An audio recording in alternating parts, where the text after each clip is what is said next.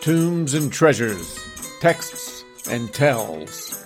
You're listening to The Dirt with Dr. Dave. Digging through the archaeology, the history, the sacred stories of the ancient Near East will uncover a past that you never knew before. Get ready for The Dirt.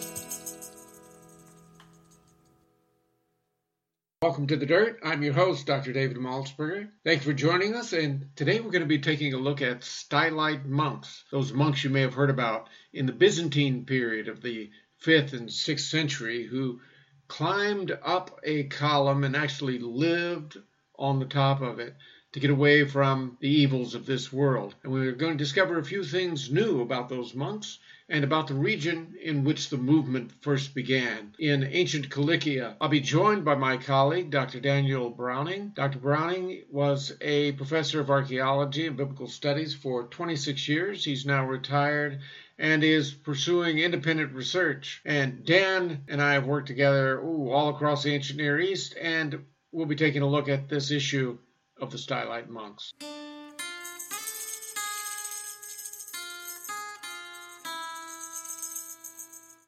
Dan, you and I have worked together for quite a few years now, probably since 1984. That's correct, 1984. It was a good chance for us to be together, and since then, we've worked together on a dolmen project in Jordan, and now we've moved ourselves off into Turkey on several different jaunts, but one in particular that I'd like to talk about today is these big columns that you and I have come across out at different sites, and a connection that you have made between these columns and someone called Simeon the Stylite. Give us a little bit of background about what we're talking about, and who in the heck is this character Simeon Stylite? All right. Well, I like to refer to this as a bizarre phenomenon, and it actually has a name. The practice is called stylitism. It's even a word. And it all began with Saint Simeon the Elder, because there is a younger. He was an ascetic, a Christian ascetic in Syria in the early 5th century. Now that part is not unusual at all. Asceticism was all the rage in those days, and the sources seem to indicate that some ascetics tried to outdo each other in their asceticism. The greater sacrifices they could make, the more, that is, of the comforts of life, the more famous they would become. Now, for whatever reason, and that's, I think, subject to some debate, Simeon got annoyed with crowds coming to beseech him in his ascetic practices, because these guys became like the holy men to go and see and consult on problems. And one interesting study, by the way, even suggests that they became arbiters for common folks dealing with the government, which of course at that time was the Byzantine Christian government. And so a Christian, saint-like arbiter was a valuable friend to have. But at any rate, this annoyed some of them, and Simeon went up on a short column early in the 5th century and sat on top and refused to come down. I presume he had disciples who handed food up to him and so forth. As time went on, his column was lengthened and eventually topped out at 40 cubits, which is over 17 and a half meters, and that's pretty tall. That's way on up there.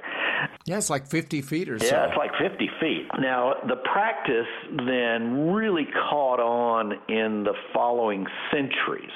There are a few copycats that began the practice immediately after Simeon, but stylitism continued to be a thing, and even later sources just casually mention that so-and-so was a stylite. I mean, they were known figures in the religious community of the eastern stretches of the Byzantine world, meaning North Syria into Asia Minor, or Turkey today, and you even have them down into Palestine and Egypt, and eventually it spread as far away as Lyon in France, and in later centuries, and this is probably why the word continues for us, into the Slavic countries as kind of a thing there. But the main course of Stylitism happens between the 5th and the 8th century, and of course the 8th century is when you have the Muslim invasion that comes into many of those areas, and that ended the practice in some regions. So anyway, it turns out that not all of these stylites had these gigantically huge columns. Some of them had rather modest ones that, were just a few feet or meters high.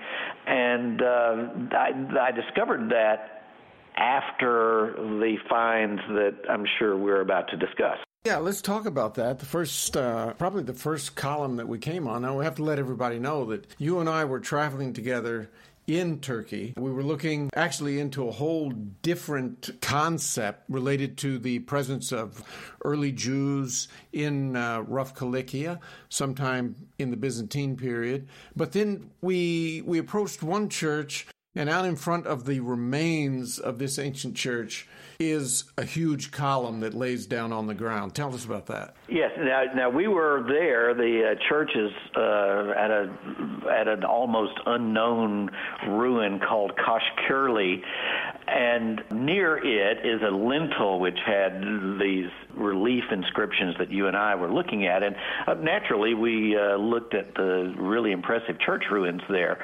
And in fact, throughout that area of rough Cilicia, there are some great church ruins. And it really didn't occur to me, and I guess not to you, that column out front was unusual. I mean, you practically have to step over it to get to the church. And there's this weird little chapel with an apse in front of the church, and it's really oddly blocking the entrance to the church. I mean, it's like it got put there as an afterthought. Well, I did some digging and found a Turkish article written by a Byzantinist who just casually commented that he thought that column might have been for a stylite, and that caused me to start looking into it. And you look at it, and it's not anything like 50 feet tall. In fact, part of it may be missing, so it's hard to know how tall that one is. But and we haven't even measured it, but I would guess maybe 20 feet, to put it in English terms. But he made a convincing argument. And then going back to the site a couple of times since then, we've sort of confirmed there are no other matching columns like that nearby. In other words, it's a singleton. It's all by itself. And it apparently fell out of that little chapel, which is ruined, and rolled to its present position that's maybe 10 meters away, downhill and off to the side a little bit. So it almost certainly was associated with that chapel. Yeah, we've got a picture, and we'll have that posted for our listeners at the website, www.thedirtwithdrdave.com, and they can go and they can take a look. I think good. It's got a picture of you standing on top of it. That'll give them a little idea what we're talking about. Excellent. Glad they can see that. And they should look, because this is a very visual subject. Anyway, it turns out, doing the research, most of the stylite sites that have been reasonably identified are in North Syria, and some of them indeed have small chapel-like structures built either to support or immediately around the column. And these stylites apparently became, as I said before, not only important civic figures, but they became centerpieces of attention. So churches and sometimes even monasteries sprang up around them, and to be crass about it, profited from the stylite's notoriety. And that may account for the practice's spread. A little bit like the super church or mega church thing that's going on in Protestant Christianity in the U.S. The more flash you've got, the more people are going to come.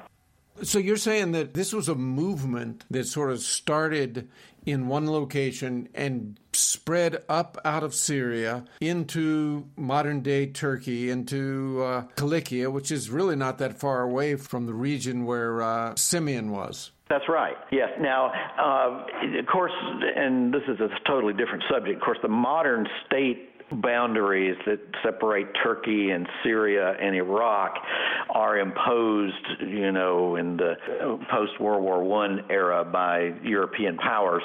But even in ancient times, it was recognized that Syria had their stylites. There were those that were in Mesopotamia, but it's really what we would call northern Mesopotamia. And there are a few in Cilicia, but in the eastern part that's normally referred to as smooth Cilicia. And these are all mentioned in sources. Some of them, not the ones in Cilicia, though, have been reasonably identified with existing ruins. And all of that has most recently been documented about 15 or 20 years ago in an article summarizing all of those sites. The guy that did that, as best I can tell, is no longer even in academia, so the subject has kind of died, which is why there's not more on it. So when I started looking, I thought, man, this Turkish Byzantinist must have been correct, because this stuff looks just like, or at least within the parameters of the variants of the types of structures that had been previously identified at sites matching the textual references in Syria. There are other locations that actually have the remains of pillars as well. Yes. The most famous one, of course, is St. Simeon's original, actually not original because he started on his small pillar and then moved to a huge complex. It's visible from Google Earth. They built a church around him with radiating chapels with his column at the center. And the column is gone except for just a little stub, so there's no 50-foot stone there. But the site is totally known and was revered after his death with the continuing church. And I presume that must have happened at other places. So if you are at if you're ecclesiastical governing body of a church in rough Cilicia and you're looking for a way to make yourself look better, you might say, hey, let's try to get a Stylite to come here. And something like that may have happened, and the ones there would have perhaps escaped reference in the sources. And indeed, the scholar that summarized them identifies a number of sites that are not mentioned in sources but match the ones that are in terms of their remains. And the ones that we have looked at fall in that category as well. Let's talk about these Stylite monks for just a second. I mean, there are ancient records, ancient histories of that describe some of these monks. And then we even have letters written from Simeon himself, letters that he wrote even to the emperor. Yes. Who was in correspondence with him, it sounds like. But what drove these guys to climb up these pillars? I mean, why did asceticism grow in the late 4th and 5th century? Well, you're asking a really tough question. I have some thoughts on that matter, but they delve into psychology and human evolution and all that stuff. People want a leader. Look, our own country right now, it's obvious that a figurehead who can put himself above others and make a big splash can get attention and get followers just because he's, to try to make the connection here, raised himself up above others. Does that make sense? I think and maybe by contrast to other ascetics, some other ascetics would isolate themselves in a cave and even would wall themselves into a cave. Well, you can't see that. You can't go and look up to that. So Stylitism might have begun with a genuine I need to get away from all these people and focus on my devotion to the Lord kind of motivation. But when you've got the people coming to look up to you, there's no doubt a great temptation and a temptation for others to mimic that. I wonder if the demise of martyrdom in the Christian religion at the beginning of the 4th century, since Christianity became a legal religion, religio licitae, and it became part of the official nature of the Roman Empire, if with the demise of martyrdom, Christian followers, the Christian faithful at the deepest level, priests and monks, weren't looking for some sort of new way to express their extreme devotion to God. And so they hit on these ideas of walling themselves up in a building for months or years at a time. I read one story about Simeon that says in the beginning he may have dug a hole down into the ground, and it got deeper and deeper, but he came to realize maybe that you can only go so deep and then you can't ever get out, and so he hit on this idea of going up rather than down. Yes, I think it's obvious you've been doing your research, because indeed a fair amount of scholarly speculation here, but it's informed and makes sense, that asceticism in general replaced martyrdom as the pinnacle of Christian faith and the people that you heroically look to. And so, yes, in the Byzantine age, these folks were the replacement for the famous martyrs. And even better, because they're still alive and they can speak to the government on your behalf. It's kind of odd, too. I mean, these guys have the ear of the emperor, and he communicates back and forth with them by letter. I mean, of course, I guess I shouldn't be so surprised at that. We have presidents today who surround themselves with religious advisors, even though the United States is a secular country. Right. What the people like, you have to pay attention to. So Simeon then is sitting on top of a column.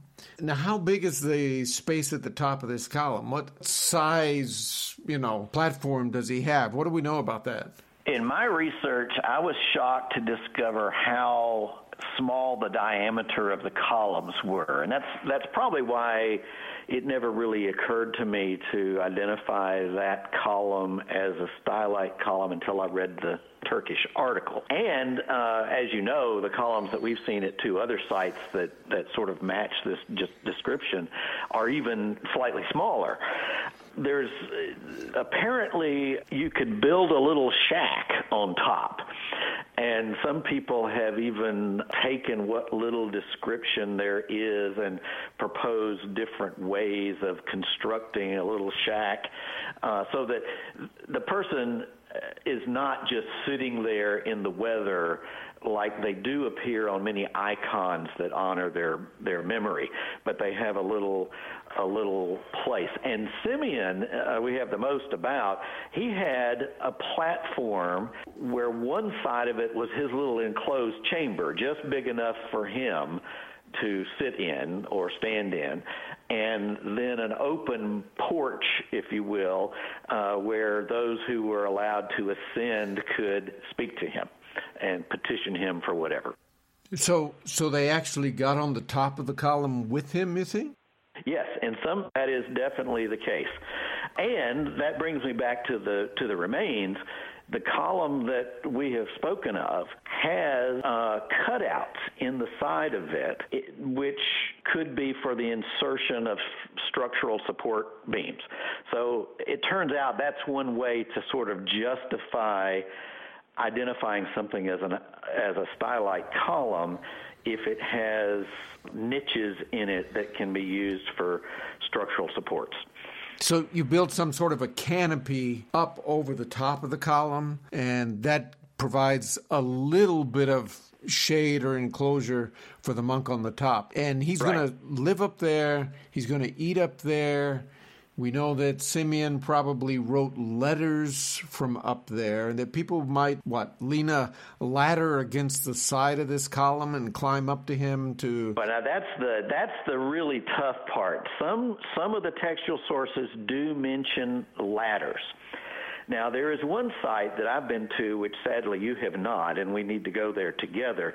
It's west of Antioch. It's in Turkey, and it's the monastery of St. Simeon Stylites the Younger. And it is it's equally well preserved as the one we haven't seen of the elder in Syria, but the column base is still there, and it's huge. And opposite it, just a few meters, is a stairway made of stone. And even with nothing else built on, you can see that the stairway would get a petitioner up to where they could eyeball someone on a low column and at least be able to look up at someone on a much taller column. And it's also possible that there was a structure where they could actually continue by wooden ladder to actually reach the top. We just don't know. So Stylite monks weren't necessarily, obviously, hermits. They were in pretty much constant communication, at least when they weren't at prayer, I suppose, or sleeping, with their disciples. They had followers who looked after their needs and sought their wisdom and their advice and their teaching. Yes. And some of them were so sought after that they had to set up visiting hours. We learned this from some of the life. Now, these guys were so famous that there's something like 30 lives of individual stylites that exist in the preserved ancient literature. And there are many others who are just referenced in other writing.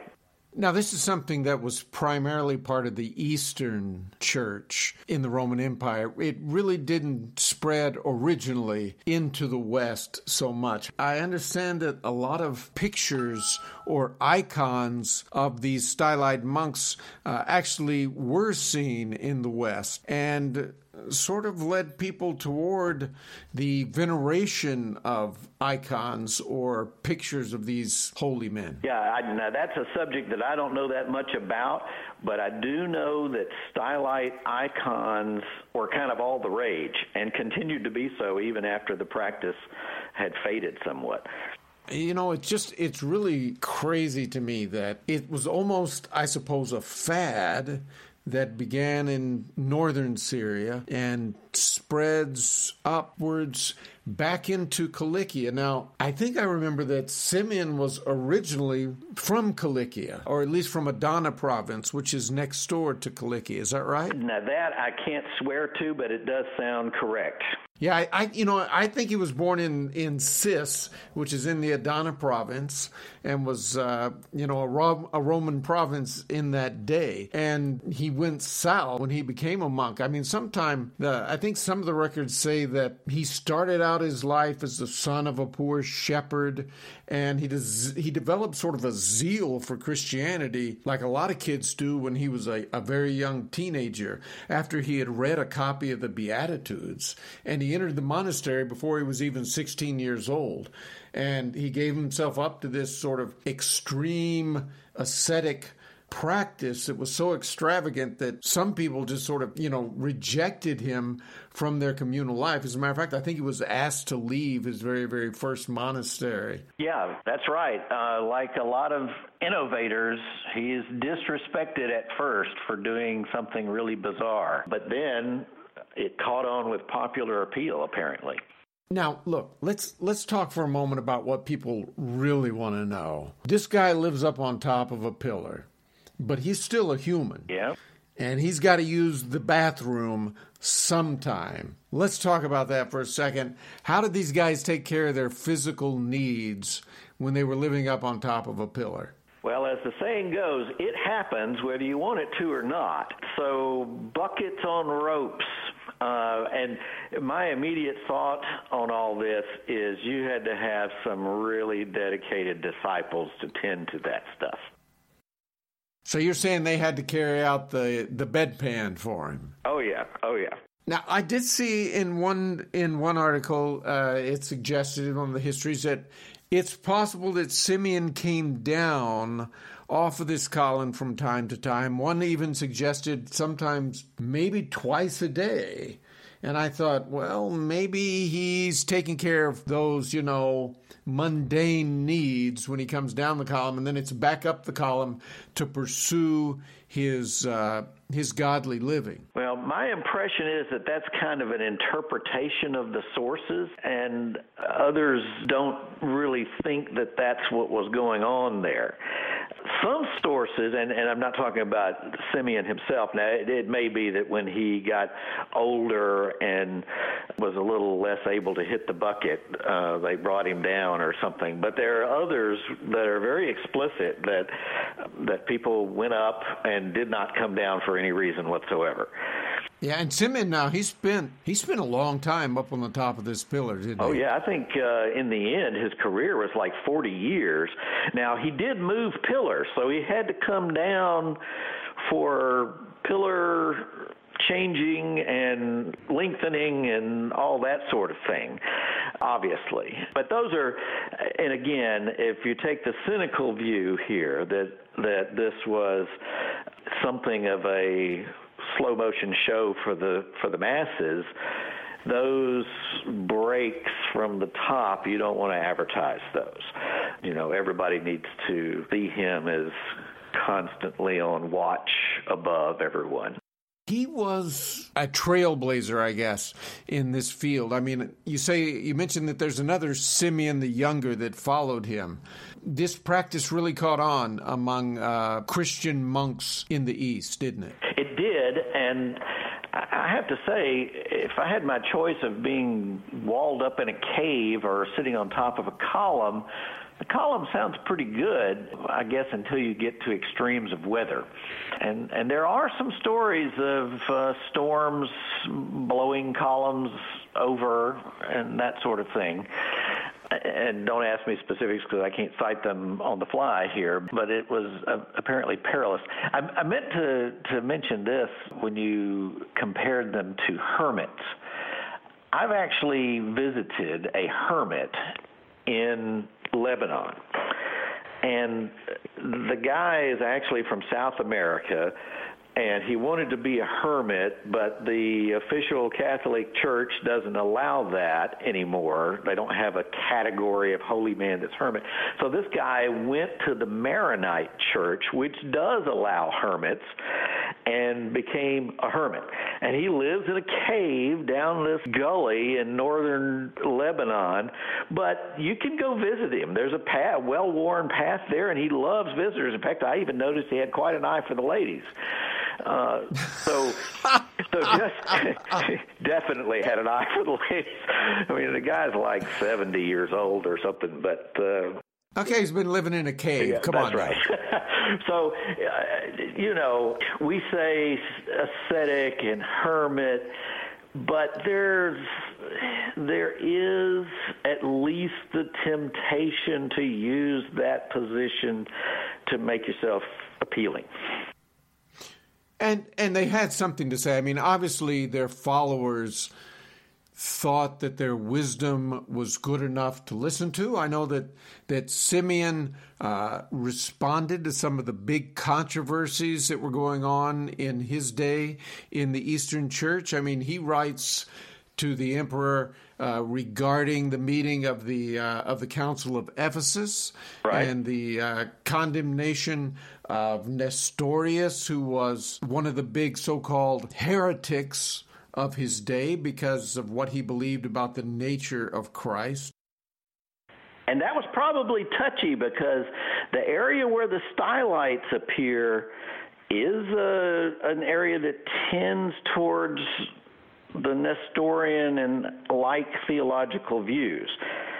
Now, I'm straying into an area that I'm not an expert on, but I do know that area was a stronghold of Nestorianism and monophysitism later. So there's a lot of politics going on with different religious strains. I suppose you plan to do a little bit more research into this when we get to Turkey this next time? Indeed. And what are you looking for? What other information do you hope to find? Well, the area that you and I have this great interest in, rough Cilicia, is a wonderful area for exploring things because that area was highly populated, heavily Christianized during the late antique period, and then largely abandoned later. So there are plenty of ruins that are in actually quite good condition and underdocumented. Now, some people would argue, well, no, people have documented them, but what typically happens is they go to these sites and they draw the churches and they ignore everything else. And I suspect that there are other Stylite columns to be found that have just escaped documentation because the big standing architecture gets all of the attention. So describe some of these sites that we visited. I mean, they are not on the major thoroughfares. They don't get visited a lot. Describe sort of the terrain in which you find some of these ancient churches today. All right. Well, the two others that you and I have personally visited with columns, one of them has the name Orindibi. Now, this place is so not well known that it's even hard to find that name listed anywhere. In the first archaeological surveys, it's called Somek Village because there's a town or a village named Somek nearby. And finally, the archaeologists, and I'm not even sure who made this decision, started calling this ruin Orindibi. You had been to it before I had, and you said something about having to trudge across a bean field. And indeed, we did. Now, these areas are not completely deserted, but we had to go across farmers' fields and then arrived on a rocky area. And Turkey, or this part of Turkey, does not have super tall trees, but it does have gnarly trees. It's got a lot of holly bushes and things that are going to catch you when you go through the brush. I have some names for those things that would be inappropriate for a family show, but these little scrub oaks that all seem to have simulated thorns, and then other bushes that actually have thorns, are growing around, in, and through the ruins. Generally, we arrive at these sites somewhat scratched up, but once there, a good portion of the ruins are quite identifiable. The churches are usually very easy to see from a distance, and they draw all of the attention. But the reason we found the column at Orindibi is that nearby is a standing doorway with an intact lintel stone, and we went there because it has one of the inscriptions we were interested in. Really, just on the other side of some bushes from that and closer to the church is another small structure with a single, doesn't match any other around column, obviously fallen out of it, and I propose that it also is a possible Stylite site. The most recent one that we went to, this would have been you and I in the fall of 2017, we went to a place called Tapparelli. Now, Tapparelli is a huge expanse of ruins, and they are largely unexplored and certainly unmapped. And we went up to the Acropolis and fought our way through the trees and found all kind of interesting stuff. And as I remember it, we came down from the Acropolis, passing probably the largest church structure in the lower part of the city, and I suddenly noticed there's this platform and an enormous column almost buried in the dirt that had fallen apparently off of it. I found a guy, I won't name him because he's rather reclusive from what I can tell, online just by looking for some photographs of something else, and he had some pictures of Tapparelli, so I went through them, and he had made a little plan, and he referred to that one as monumental column. And indeed, there is a possibility that or the other ones even are not Stylite columns but something else. They might be a big, the emperor is great kind of column, except in every case, including that one, they are immediately in front of the entrance to a church. Yeah, it's a huge column. It's a huge column, and that's a pretty big platform that it had to come off of. Right, and you would also expect a public monument to have big inscriptions, of course, telling you what it's all about around, and we don't have that either. Right, and that seems to indicate that they're not some sort of public monument that might have had a statue on the top of it. Thumbs up for the work you've done. I think you brought up some really interesting stuff, and it's an important study, and I look forward to hearing more from you.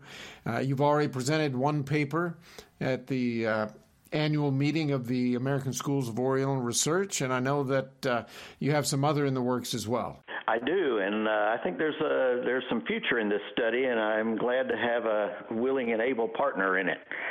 So I hope to join you in the field. Well, thanks for talking with me today on The Dirt. And those of you who've been listening with us, you can always go to our website, thedirtwithdrdave.com. There'll be some photographs of Dr. Browning and some of these different sites, and you can get an idea of what these early Byzantine monks gave themselves to as they climbed to the top to escape some of the evils of this world. Dan, thanks for talking with us today. You're quite welcome. Thank you for having me. With that, we'll end this episode of our podcast. Thanks for listening. I hope you discovered something that you can sift from the remains of the ages. I look forward to speaking with you next week when we're going to climb up out of the dirt, holding in our hands a newly discovered cuneiform tablet, one that adds a new twist to the well-known story of the Epic of Gilgamesh. And we'll take a look at what the ancients thought made a savage man into a civilized creature. If you have a question or a comment, feel free to send them to me, Dr. Dave at thedirtwithdrdave.com. You can find a link on our website. So until then, keep digging.